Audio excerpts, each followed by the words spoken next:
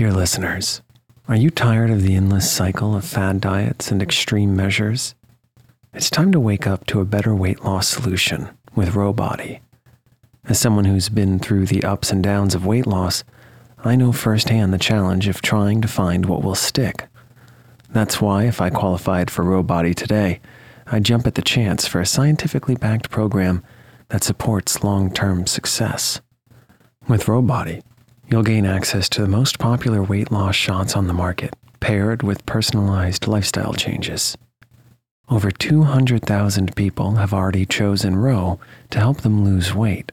Say goodbye to the roller coaster of weight loss dreams and hello to sustainable, real results with Rowbody. Go to row.co/snoozecast. Sign up today and you'll pay just $99 for your first month and $145 a month after that. Medication costs are separate. That's ro.co/snoozecast.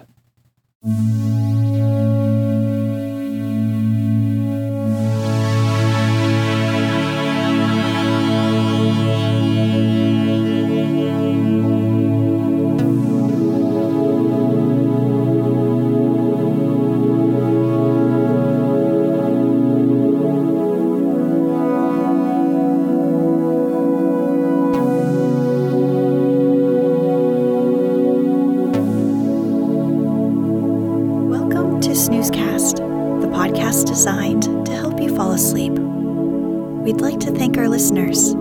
If you enjoy our show, please write us a review on the podcast app. Also, share us with a friend. Find us on snoozecast.com and follow us on social media and wherever you listen to podcasts. This episode is supported by chewing gum, the official second favorite snack of tigers everywhere. Tonight, by listener request, we'll read the second part to My Father's Dragon, written by Ruth Stiles Gannett in 1948. We released the first episode quite a while ago, so you may need to scroll back a ways if you want to listen to that first. The novel is about a young boy, Elmer Elevator, who runs away to Wild Island to rescue a baby dragon. We will start at the beginning of Chapter 5, where the boy has finally made it to the island, where he encounters a pack of hungry tigers.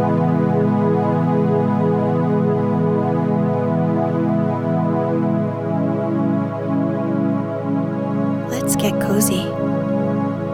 Close your eyes. Relax your body into the softness of your bed.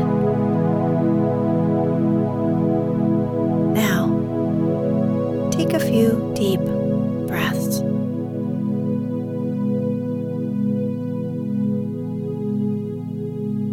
Chapter 5. My father meets some tigers. The river was very wide and muddy, and the jungle was very gloomy and dense. The trees grew close to each other, and what room there was between them was taken up by great high ferns with sticky leaves. My father hated to leave the beach, but he decided to start along the riverbank where at least the jungle wasn't quite so thick. He ate 3 tangerines, making sure to keep all the peels this time, and put on his rubber boots.